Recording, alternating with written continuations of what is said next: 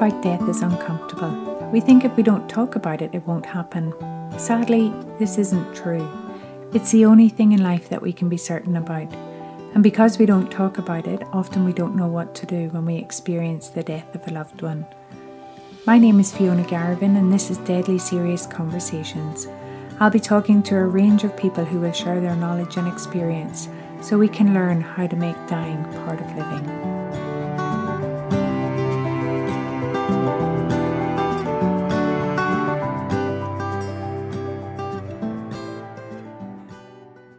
So welcome to another episode of Deadly Serious Conversations. In this episode, I will chat about what is a funeral celebrant and what to think about when choosing one.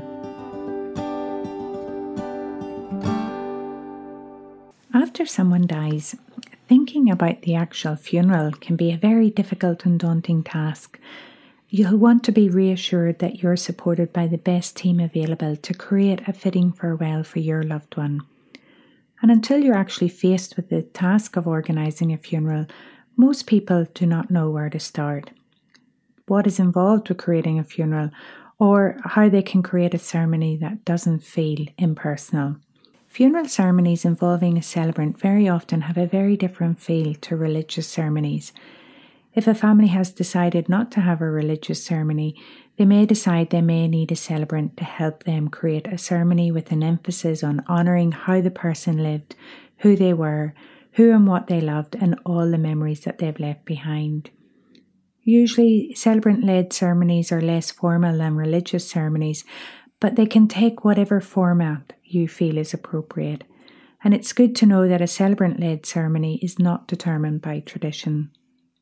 Your loved one's funeral does not have to follow the same format that you may have seen many times before.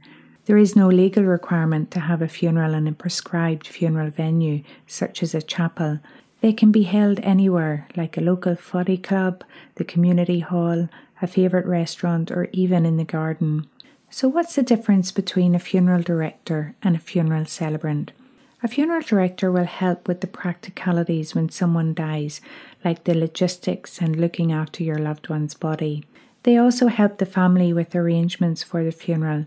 They will take care of the paperwork, including arranging for the death certificate. So what is a funeral celebrant and what do they do and what is their involvement with organising the ceremony? So funeral celebrants will work closely with the family to create a beautiful ceremony by personalising it through the use of words, music and rituals. This usually involves meeting with the family prior to the funeral. They will spend some time with you to get a good understanding of who your loved one was and what was important to them. A celebrant has to be as good a listener as they are a public speaker, and this meeting will usually take place at a time and place that is convenient to you. The celebrant will give you ideas and help brainstorm creative ways to personalise the ceremony so it doesn't feel like a cookie-cutter funeral. Their role is to deliver a meaningful ceremony, but also to deliver any tributes that family members may not feel up to doing themselves. It can be a very daunting task to get up and speak in public, and for some people, they dread public speaking more than death itself. So the celebrant can help support any family participation should you wish to be involved. Really, the celebrant's role is to be as involved or as not involved as you need them to be. And for some families, they require the celebrant to have more of an MC role if there is a lot of family participation, while others need them to do everything in the ceremony. The celebrant will also collaborate closely with the funeral director to ensure that everything is seamless and runs smoothly. Every family has a different requirement, and a good celebrant is one who doesn't have a one-size-fits-all approach and is flexible and adaptable. So, how do you choose a funeral celebrant? Sometimes a funeral director may suggest a recommendation from a list that they use regularly. However, you don't have to accept the celebrant they are suggesting. It's very important that families know that if a celebrant is included in the package, this does not mean that you have to go with that recommendation. You can use any celebrant that you want. You can easily request the funeral director to exclude the celebrant fee from the package. This means you and your family can independently find a funeral celebrant you prefer to work with to create the service that fits what you're looking for. There's no point in having a conservative, traditional celebrant if there was nothing conservative or traditional about your loved one. If you decide to go with the suggestion from the funeral director, hopefully they will have matched you with someone suitable. If you decide to work with an independent celebrant, that is someone who's not affiliated with one particular funeral company, they will outline what is included in their fee. And if you need to find a celebrant, there are plenty of options online. Once you have a shortlist, give some of them a call. Most of us are always happy to have a chat, and this way you'll be able to gauge very quickly whether the celebrant you're speaking to is someone you feel will be able to deliver the ceremony that you're hoping for. If at any stage you don't feel the celebrant is right for you, have a chat with your funeral director. You can always select an alternative. So when you call the celebrant to have a chat, you may want to ask them some questions to get a feel for who they are. Maybe ask them what experience do they have. Funeral celebrants in Australia do not need any formal qualifications. There's no requirement for a celebrant to be professionally trained, but you will want to ensure that they have adequate training and skills to do a good job. Ask them how much they charge. You can expect to pay between $600 to $1,000 for a celebrant, depending on what's involved. They may need to charge extra for travel. They will be able to outline an expected price range in that initial conversation. And it's also worth exploring whether there are any other extra charges that you should be aware of.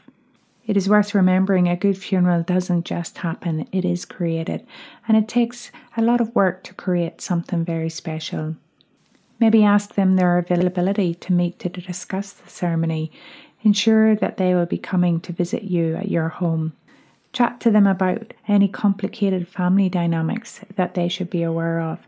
An experienced celebrant will be familiar and sensitive with working with all types of family.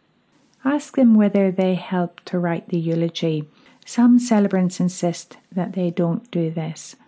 Some families prefer to write and read the eulogy for their loved one themselves, and if this is the case, often I will help support families through this process. For me, this is one of my strengths, and I'm happy to assist in helping craft a story about your loved one. Some families have never done it before, and they need support to be able to do a great job, while others are pretty confident to be able to do it themselves. Sometimes I write the eulogy, and a family member will deliver it.